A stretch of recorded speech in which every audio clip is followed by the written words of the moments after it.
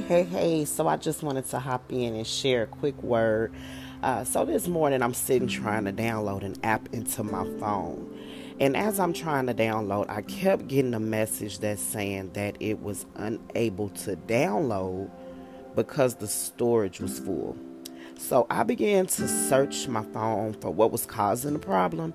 And as I clicked into different spaces in my phone, different apps, different settings, I began to delete old messages and videos and files. And as I went into one part of my phone and began to delete some more, I realized that the thing that was holding up the most space was stuff I had held on to for someone else. Then I instantly got a revelation. Sometimes the thing that is blocking God from downloading you is someone else's stuff in the way. I just wanted to let you all know, be very careful in this season, allowing other people's problems, other people's baggage, other people's stuff to fill your storage and block God from downloading you what you need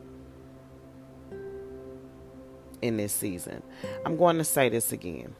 Do not allow someone else to block what God is trying to download into you in this season. That's the word. That's the revelation. I hope you catch it. Be careful. Clear your storage. This is Coach Lurleen, and as always, I hope this is encouraging to you. Gather your crown and have an amazing day.